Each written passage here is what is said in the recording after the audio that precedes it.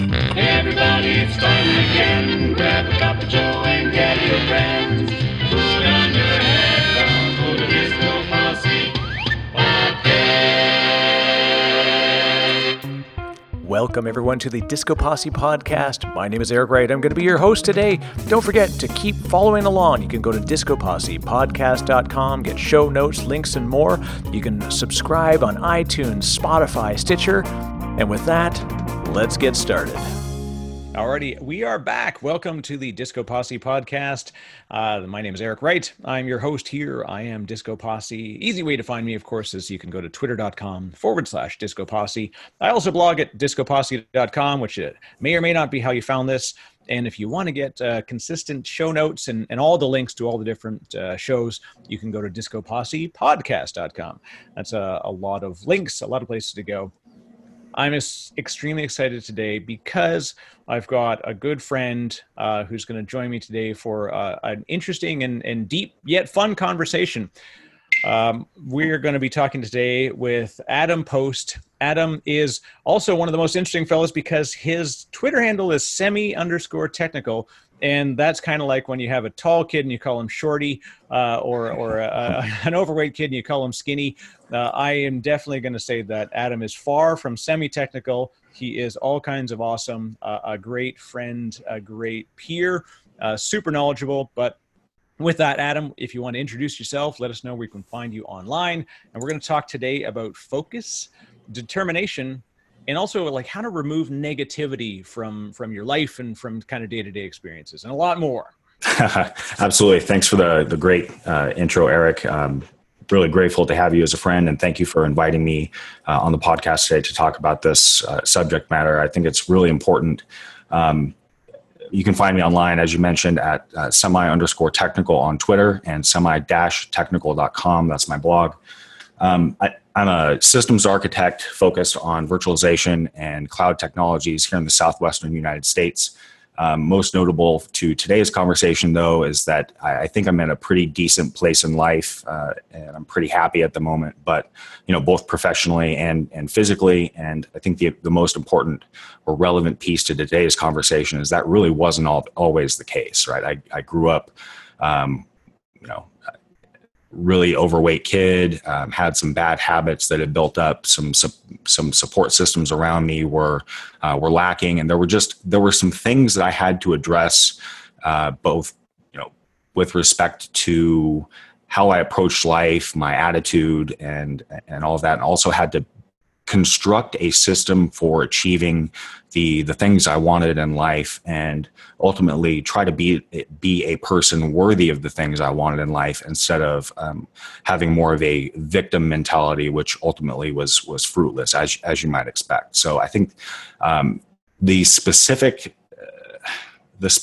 of that journey, I don't know that are so relevant to everyone, but I think there's a common element in coming from a bad place and working toward a good place that I hope some people will find some value in the process and going about that. So if we're talking about focus, determination, and removing negativity, I think there is a predecessor there, and that is really goal setting. So what are we looking to accomplish in our life? Is this a professional, personal goal, whatever?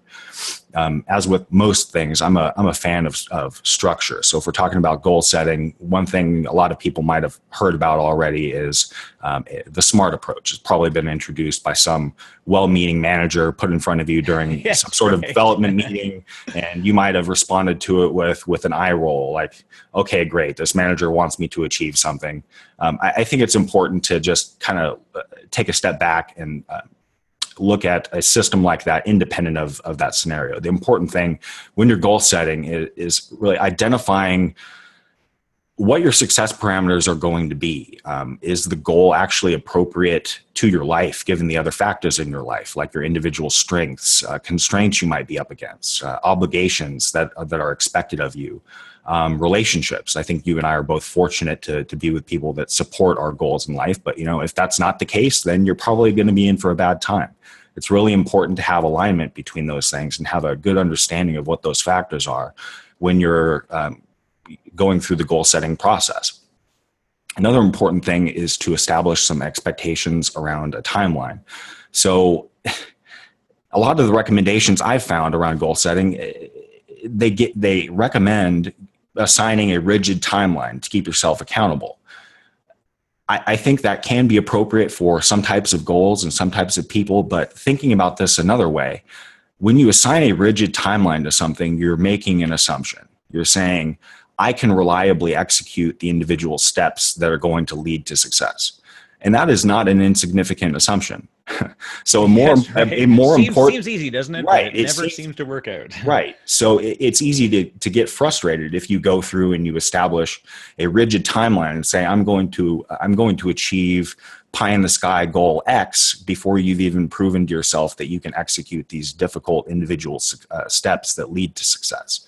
So an important first step can be, just checking your ability to do those beneficial things. Like if it's an intellectual pursuit, can you consistently get yourself to sit down and focus on that intellectual pursuit for, let's say, an hour or more at a time? Or if you have a physical pursuit, like maybe you want to do a certain amount of cardio a day, or you just need to start tracking your calories. Like those are not insignificant things. Getting yourself to get up before work and do something unpleasant like exercise, or track everything you're eating if you're pursuing something on the physical side. That's really, really significant. So before you go through and establish your timeline and follow that type of advice, maybe start on the opposite side and gain some confidence that you can consistently get yourself to execute those things that are ultimately going to be the things that provide the success you're after. And I think one of the things I like to tap into when we talk about this is goal setting and working through those situations and continuing to achieve goals and move beyond them that in itself is super simple, right? If we sit there and we create a to-do list of here's 9 things I want to do in the next week, and we tend to set a couple that are low-hanging fruit, as they call it, right? Like I know I'm going to be able to do this, so you get that neat little dopamine hit, like ooh, I did that thing, I bought soap, yay, right? Check off the checkbox, 1 down, 8 to go. Okay, number 7 is like $1,000 into the savings account. And then you've done everything. You bought your soap, you bought your fruit, you worked out for 45 minutes, and you get to the $1,000 part, and there's only $680, and you're like, man. So then all of a sudden you're like, I'm not going to get this, and you're sad because you've missed that goal or whatever it's going to be. It could be $7, whatever it is. You're like, man, I had a bill come up, and I suddenly don't have any extra. So it's not the goal setting and the achievement that's the real challenge, as much as it's the being able to survive when it doesn't work, and facing the hardest times. So weight loss is a great example. Losing weight is great when you're losing weight. And then what happens when you freeze, when you plateau, or worse, when something happens like a life event and suddenly you find yourself just into a bad habit for a few days. And then you have to kind of reset and say, okay, can I go back and kind of wipe down the goal again and say, how do I get back on track? And I think getting on track is one thing, staying on track is another thing, but the hardest thing is getting back on track when something goes sideways. What do you use as kind of techniques in doing that? Maybe describe a situation where you've had that, where you were feeling good, then all of a sudden the rug gets pulled out and you get back on. Well, I think a good example here is, right, let me just make the point that a person's immediate surroundings are incredibly important. Whether or not they are something you focus on, they are the background that kind of determines or can be incredibly influential in your behaviors. So let's say, I think a good example of this is maybe some sort of dietary failure, like you're talking about. Maybe you were on track and then you just went off the rails and you ordered a pizza or whatever. And before you go to bed, you realize there's evidence of this failure all around you. There's an empty pizza box on the counter. There's dishes in the sink. There's all kinds of shame debris everywhere. And you go to sleep and you wake up the next day. What is your brain going to see around you? evidence of failure. So there, maybe even at a subconscious level, as soon as you wake up, you look around, you assess your surroundings, or maybe it's a subconscious assessment. It's incredibly easy to unintentionally pick back up on those signals that you've left in your physical environment that are indications of failure. So I would just say, for those types of failure where this is that type of visual indication is possible, try to eliminate those as quick as possible, so that you don't fall back into that pattern. So let's say you failed and you ate something you shouldn't. Get rid of the evidence and focus right back on your routine. Let's say you spent a bunch of money.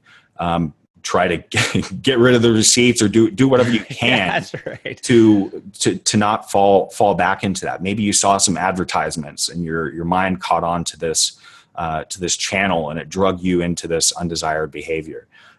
Get rid of those things.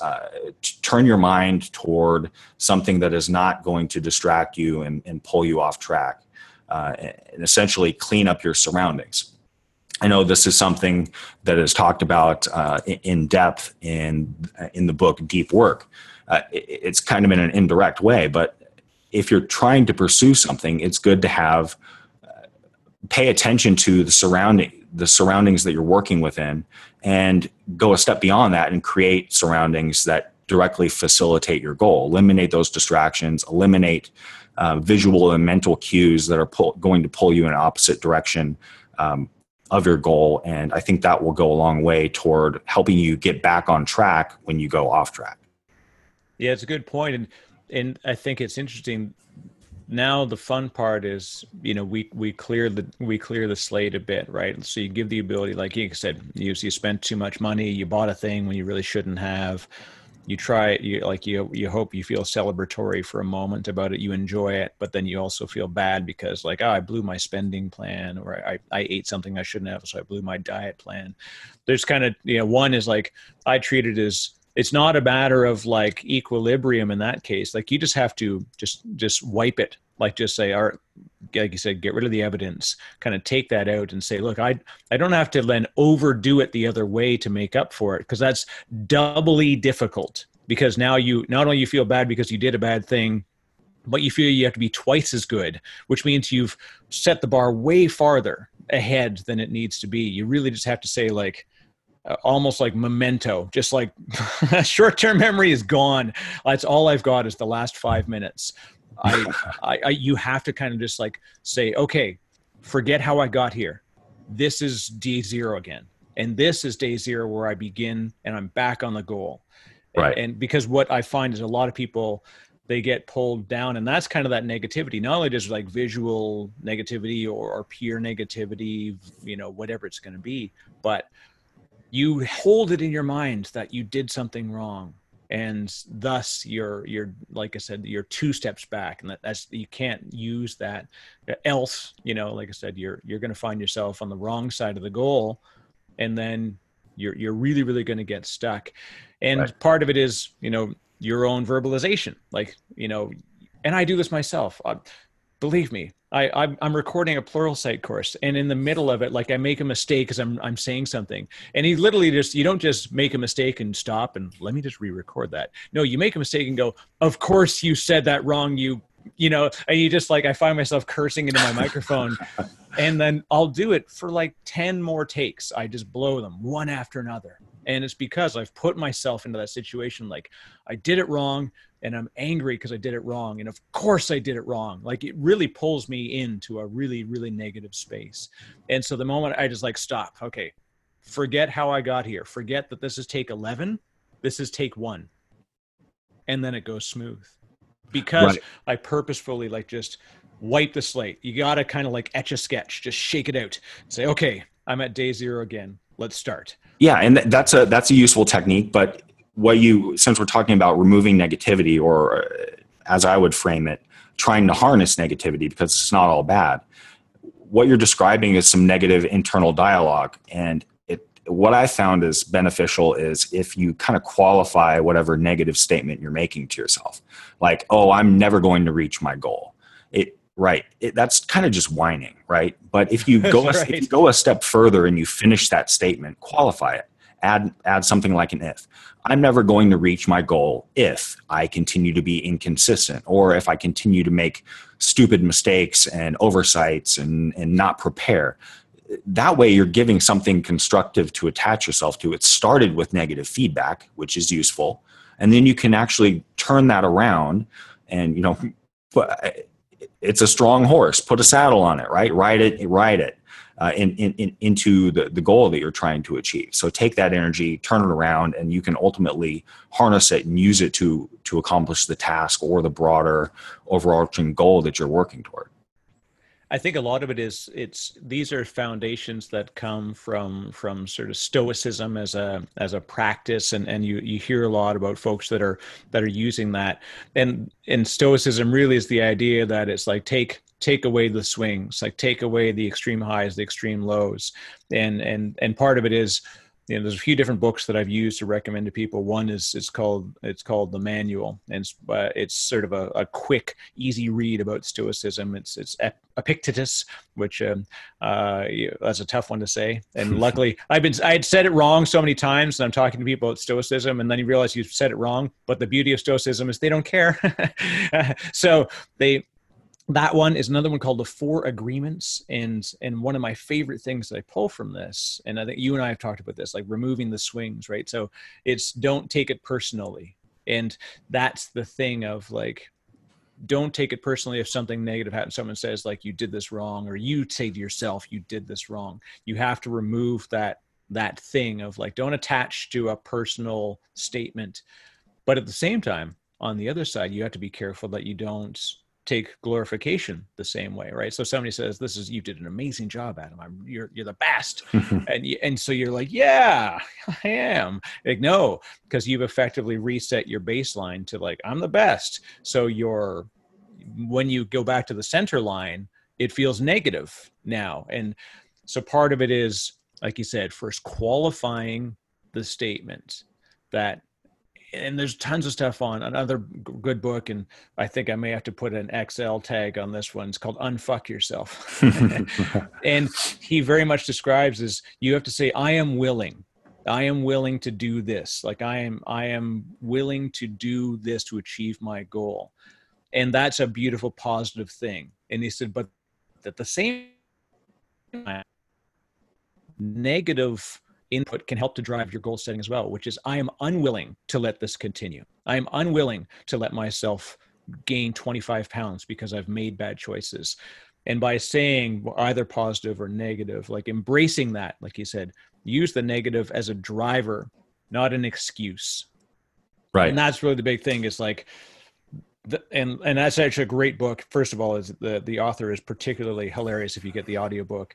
But it's this funny Scottish gentleman, and he just describes it very, very well. And it's really just like, stop blaming the world, because you have control over your situation. And if you don't, then you don't. So don't blame a thing you don't have control over. And that again is like kind of like the removing negativity is also removing the lack of responsibility about your ability to affect your situation. Right. And I think, yeah, that's incredibly important. And another important thing that you previously touched on is essentially determine, this is a component of focus, determining the level of extremism that you're willing to deal with when you're approaching your goal. Because there are moderate, low intensity methods for approaching a goal. And then there are more extreme, intense, or those requiring higher level of sacrifices associated with all kinds of different goals: intellectual, physical, financial, spiritual, what have you. So it's important to determine like both your own comfort level and the level of flexibility that your overall life, the things around you, will accommodate: your relationship, your job, whatever. So before you can even embark on a certain path, you really have to double check your alignment versus your goal and the compatibility of that pursuit versus the other things in your life. A couple of more things that go in alignment with that, like your level of interest. Is this thing that you're pursuing based on like a momentary emotion-based attraction? both of us have probably been through this before, right? That type of momentary, superficial attraction to a pursuit, or really it's probably an attraction to an outcome, not so much the actual process and pursuit. That's not going to carry you through the hard times. Once that little dopamine high, a little pat on the back that you give yourself wears off and you're faced with actually pushing through some obstacle, that little high is long since worn off. And when it's time to perform a gut check and do what's required to continue to pursue that outcome that you're after, you may find that, that the thing that you're pursuing, you weren't actually willing to make the sacrifices for. So sometimes it takes a couple of, or more than a few for some people, of experiences like that to really reevaluate the entire process of pursuit and focus on these types of things before you even embark on a path. So that's kind of the interest check. Second might be the capability check. Is this something I'm capable of achieving right now? I'm a fan of the motivational speaker Eric Thomas, and he might say, "Are you the right person? Like, are you a person worthy of attracting the outcome you're after? Are you the kind of person that can consistently execute the unpleasant intermediate steps that lead to that outcome? If not, then you have a sub goal, right? A target that you need to hit before you can ultimately go after the larger goal. And it without performing this alignment check and the feasibility check, it can be difficult to identify those things ahead of time and ultimately avoid frustration of failure. And there's another component to this overall feasibility. Is now the right time for you to go after the thing that you're pursuing? Are there other dependencies that you need to take care of first? It's important to think of all of these things first, because goal setting and focus, I think when I think about focus and determination, there's this high level of intensity and emotional energy that can be summoned from within yourself and then applied narrowly on a set of tasks. But if you're not in alignment and the things that you're pursuing aren't compatible with the other pieces in your life, it's very possible for some things that might on the surface appear beneficial, your pursuit of them can create friction between your obligations that aren't compatible with your pursuit. So if you envision that playing out over a longer period of time, you could be applying yourself at a high intensity level towards something that is not in support of all of the other demands in your life. And you could end up in a very bad position for having pursued this thing with reckless abandon or in the wrong manner. So I guess my point is that when we're talking about these things, these aren't insignificant things. They summon up a lot of energy, and it's important to get those energies directed in the right area and consider the secondary impact of this exertion and the sacrifices and the level of life organization that has to take place for some goals to be achieved. Yes, and you covered it beautifully there. And this is the thing that we often set the goal, and I'm a victim of this myself. I say victim, and I choose my own path. Right, I take on way too many things on a consistent basis. And then when all of a sudden timelines start to collide, due dates collide, you find yourself, you can also, not only you're not achieving the thing, but then you become kind of very negative about it because you're like, oh, I'm not achieving this. I'm actually not achieving 4 things.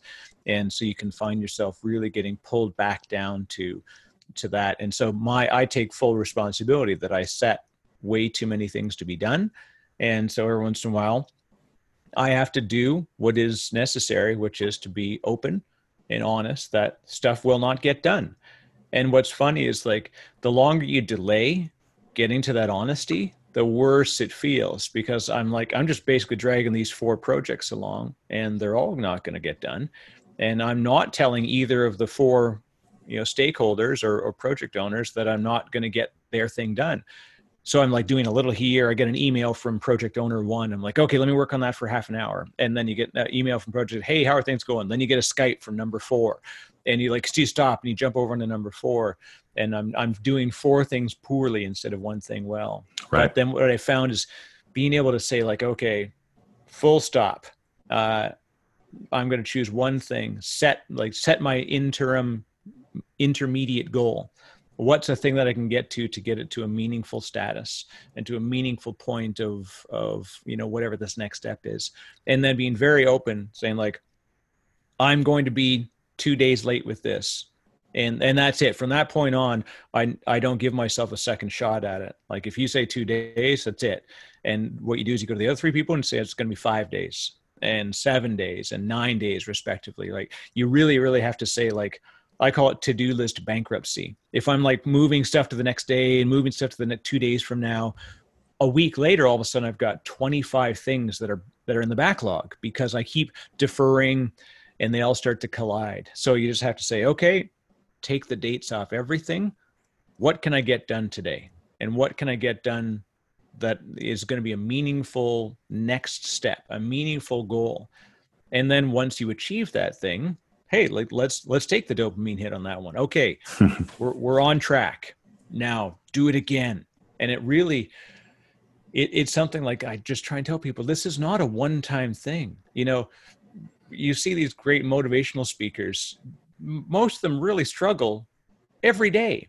That's by design. Somebody asked like, when does it get easy? It doesn't. Like it doesn't just suddenly like, whoo, I got this now. And you're like the Matrix where you see everything in code all of a sudden. Like, no, there is no magic formula. This is a daily recheck. It's a daily dose of, am I on track? What's the right goal to set? What's my environment that I'm building to support the success of that achievement? What am I doing in my, is my peer and surrounding supporting this? And because you can have a good day, something happens in your life to your friends, your family, your partner, your significant other, and all of a sudden you're like, oh, like that's it. You're going to get set back by nature. Life happens, and that becomes the thing of like saying, stop, be honest about what you can actually get done. And that honesty lets you be honest with yourself, and people will respect it. I'd rather be told something's not going to get done until 4 days after the due date than to be dragged every day going, almost done, almost done, almost done. And then 4 days in going, almost done. Like it will just go on ad infinitum. Can't let that happen. So there's a lot of techniques, and I said, they're practiced. They really legitimately are practiced. And like you said, you have to say, am I the person that's ready for this right now? I'm going to set this monstrous goal, and I've got 3 other moderate goals. Got bad news, kid. Something's got to give, and you find that out the hard way. Well, I think an important point that you mentioned is even the most elite people experience these failures. And an important part of the tactical side of pursuing a goal is, I think, working in that negativity and knowing that missing a step and not completing something should feel bad, and it should continue to feel bad. That part you said never gets easier, but I don't think you should ever try to make it easier. In fact, the method that I use to help me execute things, I try to retain that feeling. So as an example, there are several ways you can go about tracking tasks, but I like something like a printed Outlook calendar with dedicated time slots for the tasks that I want to complete. And I essentially place this in a visually obvious part of my house. And if I don't mark everything complete for the day, I feel bad about that. Like I feel negative. I look at it and I have a visual indication that I am not doing the things that I think are valuable tasks as part of the day. Maybe I skipped something. Maybe I took a shortcut or the easy way out. One useful piece of that is that at the end of that day, you've got that negative feeling. That's good negative feedback. If you're inconsistent for a few days in a row or a week, you're looking at that sheet and you don't have your check boxes. Well, not only do you have that useful negative feeling for the day, but now you have visual indication of something like a negative trend that needs to be addressed. Like you're really off track for a couple of days. And now you have that right in front of you, and it's difficult to get rid of if it's a physical piece of paper that's right in front of you and you can't miss when you walk by it. That's one of the downsides of some of these, some of the more electronic methods of tracking tasks and goals. It's some of these have a rolling schedule. You might get a reminder that you need to execute something. You can easily dismiss it on your smartphone. If you want to go back and look at your historical failure to hit your mark, you have to specifically open up the app a lot of times, go back and look at your history. Okay, there are checkboxes that I didn't hit. You have to seek it rather than it being right in your face. So I think that's one of the tactical things you can leverage is just being more old-fashioned about things. That way you have that additional physical or visual cue that's hard to miss. It's actually a really good tip too, because I think I talked to on a previous podcast a fellow I work with, and we were talking about sort of the same idea of like goal setting and execution. And one of the things I've learned to do was just that, right? Like it's very easy to hit snooze for 1 hour, or snooze for a day, and then next thing you know, you're hitting snooze on something that was like a week and a half old. You just keep hitting snooze one day, and you don't know the origin of it. You've put this into this infinite loop. So what I actually do is I say, okay, I'm claiming to-do list bankruptcy. I'm claiming notification bankruptcy. I'm going to write down, like here it is, like I physically write down, this is the thing that I'm working on. And then everything that comes up, that's like a distraction, a Skype, a whatever, before I action it, like you look at it because it may be important. I'm getting a Skype from someone in my team. Like, hey, it could be, hey, quick question for you. Don't answer it. Like you literally we don't have to be there. Is this the thing that I'm working on? And I look at that paper and it says, get this, record this module in this, web presentation. So because if I stop and I answer this email really quickly, then you open your email and you're like, oh shoot, there's 4 other emails that came in that are asking for like activity. Oh, I can do this real quick. And then it's 3 hours later, you've answered emails that actually aren't urgent. You haven't done the one thing you've needed to do. So really that's kind of like, that's my focus approach is like you said, just full stop, it's visual. And every time I think I want to do something else, I look down and there it is, like a visual reminder. This is the thing that I'm working on, and anything that doesn't achieve this has got to just set aside for now. And then when the goal is done, all right, write down the next one. And if I've got free time, if I've had a good run and I've achieved a lot of things, then I can kind of free form for a while. Like, okay, let me burn through email, take a couple of Skype messages, whatever it's going to be. It really is, like you said, the physical act of writing something down makes you, like physiologically makes you act differently about it.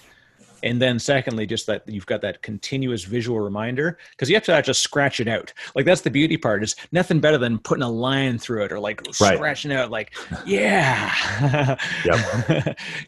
There's a true psychological and physiological effect when you do those things, that it helps you attack it in a different way. Right. And we only recently evolved to use these machines called computers. So I don't know the specific mechanism associated with this, but I've felt it subjectively. Like even things like note taking, if it's done electronically, I just simply don't retain the information as well. If I click a checkbox in Google Tasks showing that I completed it, it just disappears and it's gone. But if, like you said, if I physically scratch out the fact that I completed something, there's something associated with that. If you physically write something down, it feels like you retain things better. So really just doing things the old school way, I think there's a lot of value in doing that. But what we're talking about now is like, how does the brain work? And how do we work around those deficiencies and or harness those things for our benefit? Another important aspect of that, I think, is creating dedicated task areas within your home if you're able to.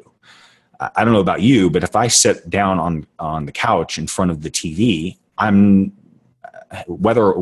matter what I'm thinking about consciously, I just feel like my brain and body they both associate that action in that area of the home with something not productive, right?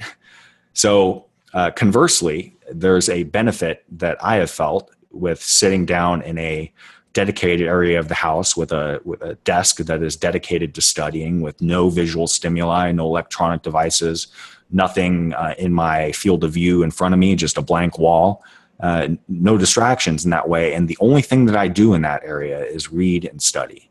So no matter what happens, as soon as I hit, of course, there's a period of probably conditioning and getting yourself to associate this area with the task that's in alignment with your goal. But once you get that in place, you sit down in that area and all of a sudden you feel that focus activate, because you're at some level, consciously or unconsciously, associating this physical area with this task that you're going to perform. Another example of that is like sitting in your car. You physically go sit in the driver's seat of your car. It doesn't really matter whether you're checking your Twitter stream or not. So some part of you is aware that you're about to drive, right? So there are ways to harness that to your benefit. Like don't expect to sit down in front of the TV and just because you have a notebook in your lap or you're taking notes that you're going to be fully focused on your task. I think there's some additional steps that could be really beneficial beyond that, having task dedicated areas. Yeah, it's an interesting thing. And again, it's a very, like you said, it's a true, like how the brain works. And there's situational things that we do.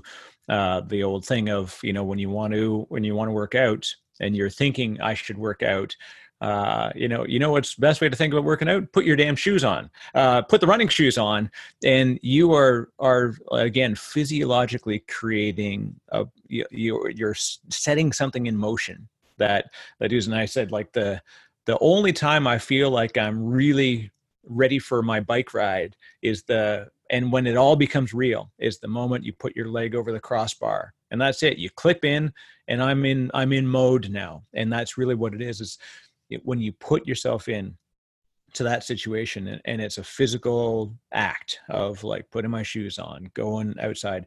If you just say to yourself, I should go for a run, but let me quickly check Twitter. That's it. You can be an hour later, you're on Netflix, you're doing whatever. Right? And it's not that we don't get caught out every once in a while by these things, but like you said, put yourself in a situation where you've kind of trained your behavior to like, I'm in a surrounding, and that surrounding should lead me to this next task. And it's going to be getting on the bike, going for a run, doing whatever. And another thing that I use sometimes, and I'm curious on your thoughts on this one, is I very much use kind of like public shame as a way to invoke myself to do something. So I'll say like, I'm going to get my AWS certification in 2 weeks. I haven't started studying. I just go on card and I write it on Twitter, going for my AWS cert in 2 weeks.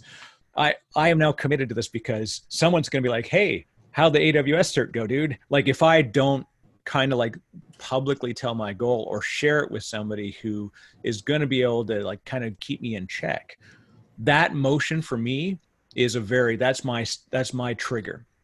Okay, I got to do this. That's so interesting because and this is really important too, because I found that some people function that way and some people are the opposite, like me. So if I were to share my goals, let's say it's a big goal, the simple act of other people acknowledging that positively, that's a form of me getting a reward for something I haven't done yet. Receiving encouragement for other people about talking about something that I haven't even taken step one toward. So it depends on your mental and behavioral composition, I think.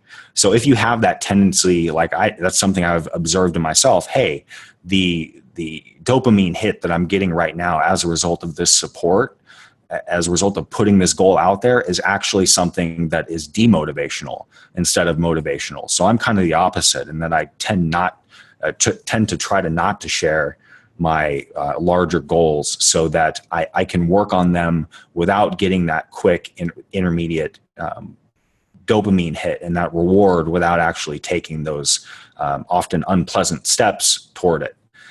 So if you're predisposed to that, maybe try to avoid it. If it's something that serves as a powerful motivator because you now have your people aware of what you're trying to achieve and observing whether you're performing those behaviors or not, and now you have accountability and maybe you're to a certain extent, some aspect of reputation on the line, I can see totally how that would be a motivator.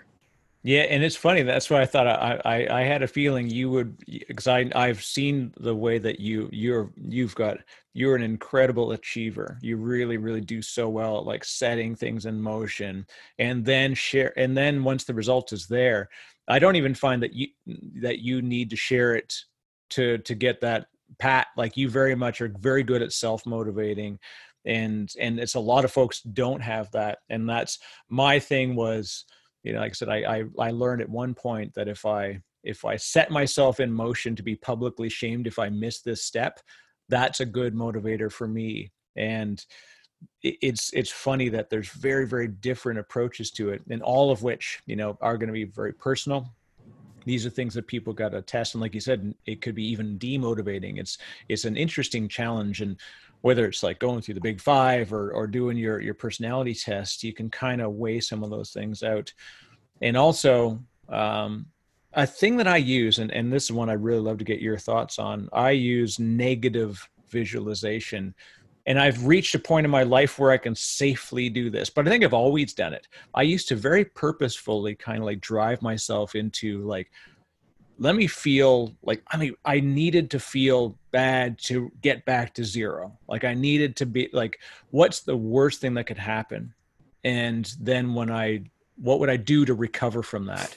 And I really, really taught myself to kind of go low, like really pull myself into a tough spot, so that when I actually encountered that or a similar situation, which was negative in life, I had already like mentally worked out that I could recover from certain situations. And it's tough. It's a really weird thing to do, but I've talked to some folks and they find it very, very motivating. They've been able to use it, and other people, they get pulled way too far down and they can't get back from it. So I'm curious on your thoughts on, have you ever used negative visualization? It's the same as positive visualization. Like, picture yourself running across the goal line with your hands in the air and they hand you a trophy. Like, no, picture yourself falling 10 feet before the finish line and you're the last person to cross. Okay, I don't want that to happen, so I've now motivated myself to not let that happen. Right. And this is I'm glad you brought this up, because this is incredibly important. Escaping failure is, in my mind, more powerful than pursuing pleasure. If you are running from the flames, if you are really trying to avoid a very unpleasant outcome and you feel the pressure of impending doom, so to speak, you're going to be very motivated. Now, that is something at a period of my life that was a reality. So it wasn't something that had to be manufactured. But what you learn as life starts to get more pleasant, you can maintain that because you've learned it in an unpleasant place. You can maintain that as a technique that you can use when life gets good, as a way of warding off complacency, the killer of all goals, right? So you can continually keep keep the flames on you, so to speak, as a mental exercise, so that you're continually running away from that negative outcome. On the other side, if you transition at some point from escaping the negative to pursuing the positive, you're somehow, if I analyze that, I'm thinking, okay, I've achieved a certain level of, I've accomplished something. I'm feeling okay in my current spot. Now I'm going to go after the next thing, which is better. In breaking that down, that just says to me that I'm comfortable with the spot I'm in. I don't have to go toward this next step. It would be a nice luxury if I could. That's what I think is the downfall of pursuing the positive versus escaping the negative. Is that a way that you want to live forever? I don't know that that's the case, but I think that this is something that can be very, very useful when you're employing it as a tactic to achieve something that is unpleasant, that is going to get you to that next step. How you deal with that transition, where you draw the line and decide to shift mentally toward living in a happier place where you're happier with your current state and you're more pursuing a positive instead of escaping a negative, that's an individual choice. But like you said, very, very useful tactic. And part of this really is about the picture that you paint mentally. Like, what are you achieving? How vividly do you paint that picture? I think that's another important component of this. If I can transition into that, because there's a visualization component. As we're creating our goals, it's easy to really, really create a detailed, vivid picture of what you want the outcome to be. You envision yourself in this successful situation. You might have detailed thoughts about how the process is going to go, et cetera.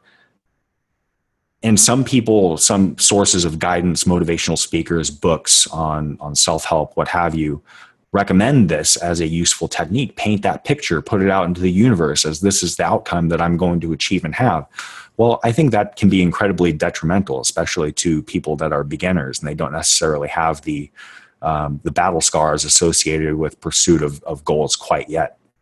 So what I think can be very beneficial is to not have as much emotional attachment to that vivid picture that I think broadly people have a tendency to paint, and make the picture less vivid. Relax the timeline, like you said.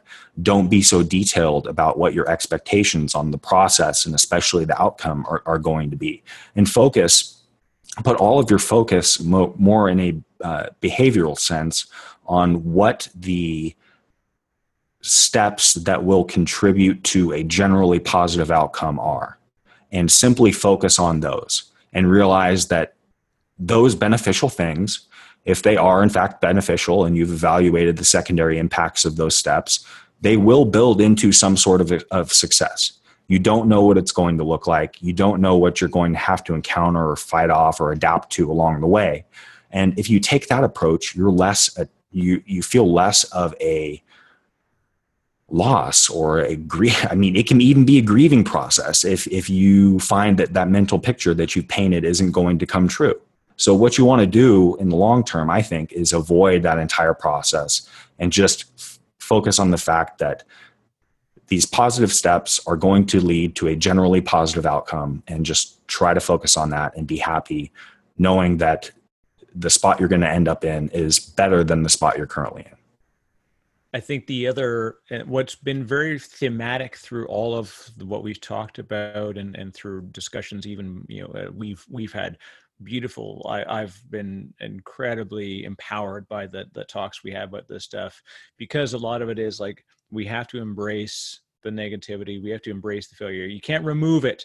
You have to embrace it and be able to learn to react to it.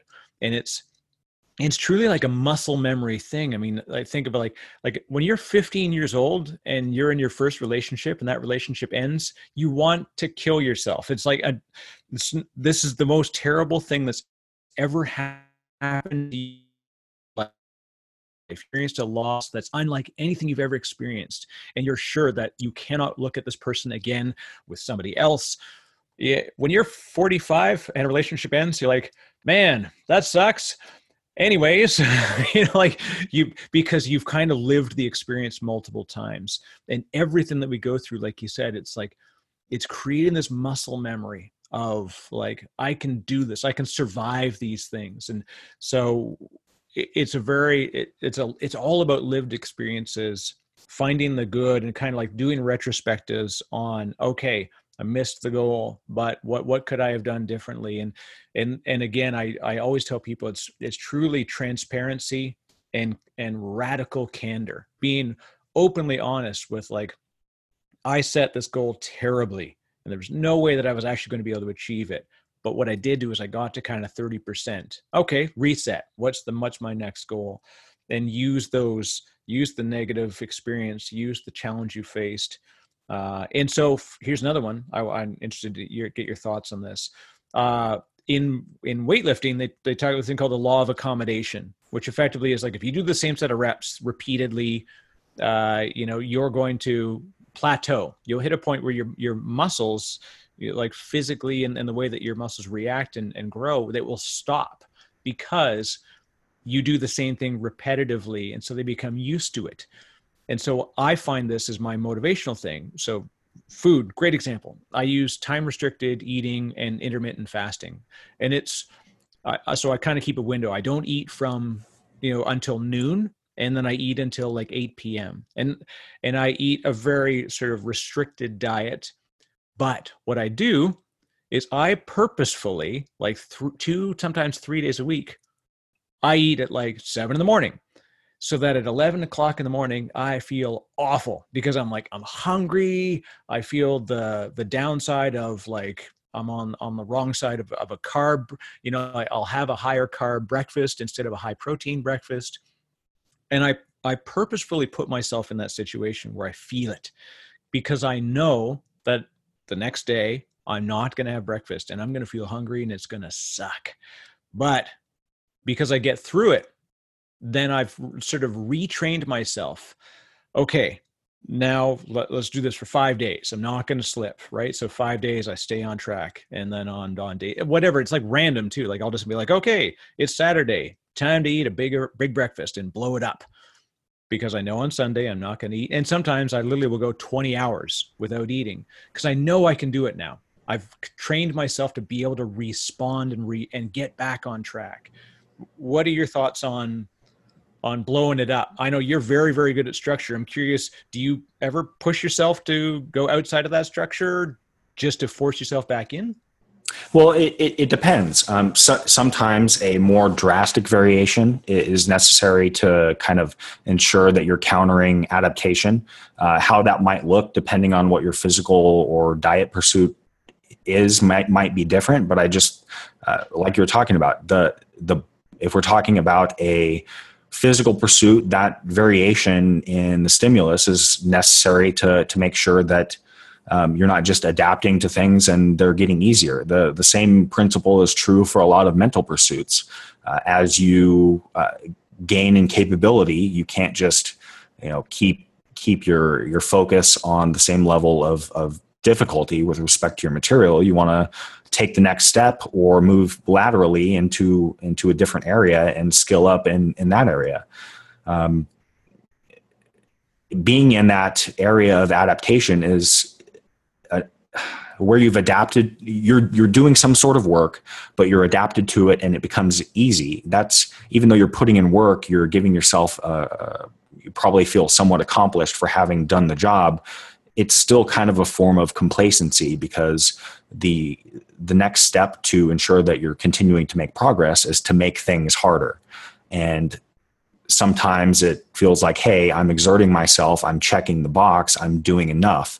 So the key piece here is, I think, ongoing assessment, checking yourself and making sure that the burden that you're placing on yourself is enough to ensure that you're continuing to grow versus being complacent.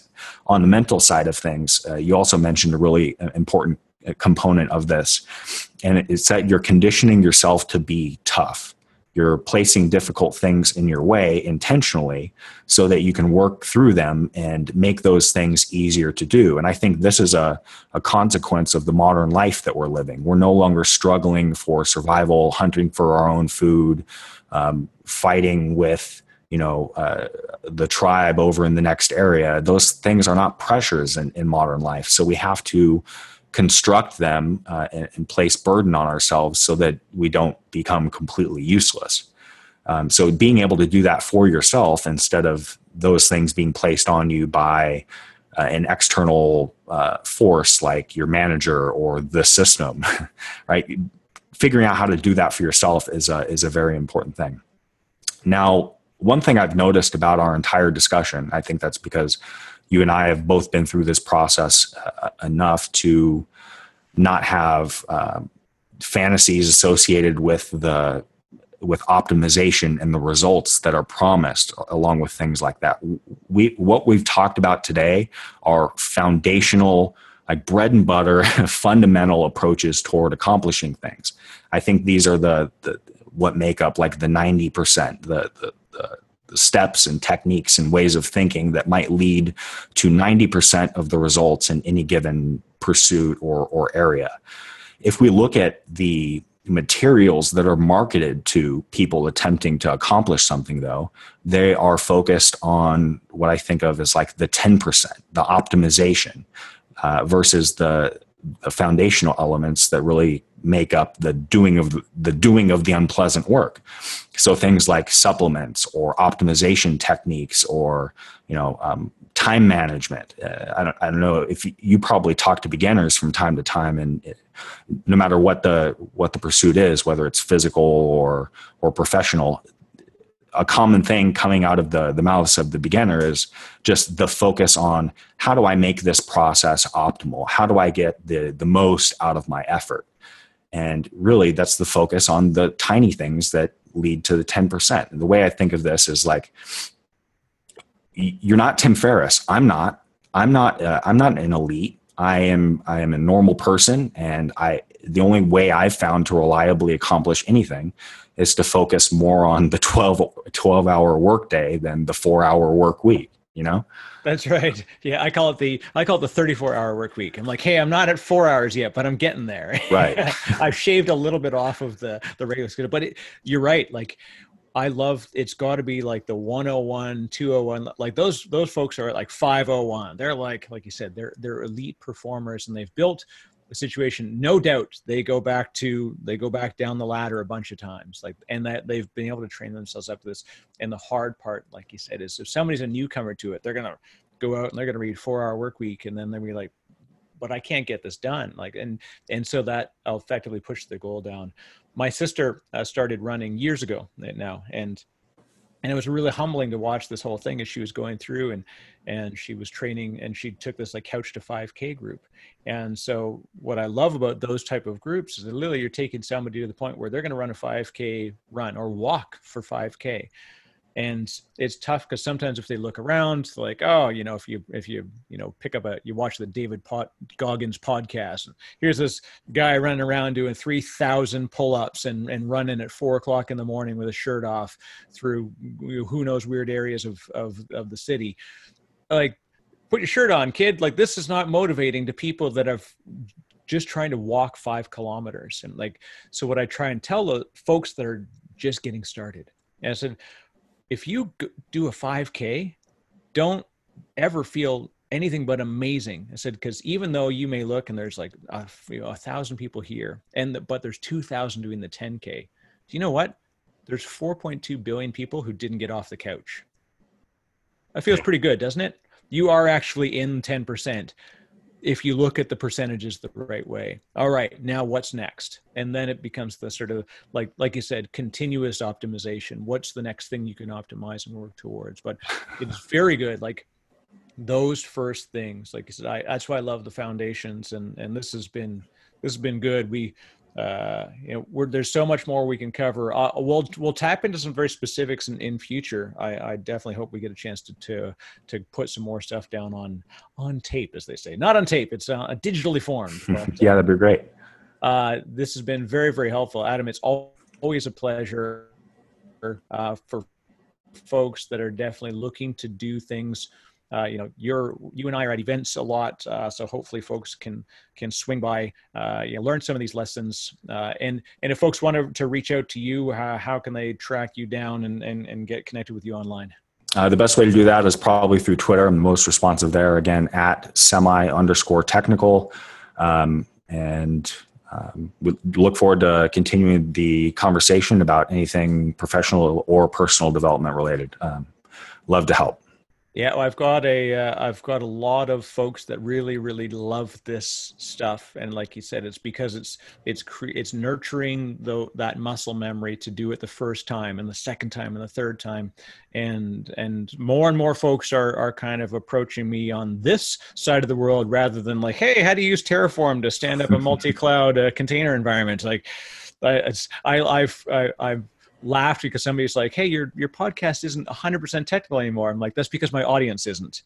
And even technical people love the idea of time management, personal optimization, like these things. This is what makes us good at the technology.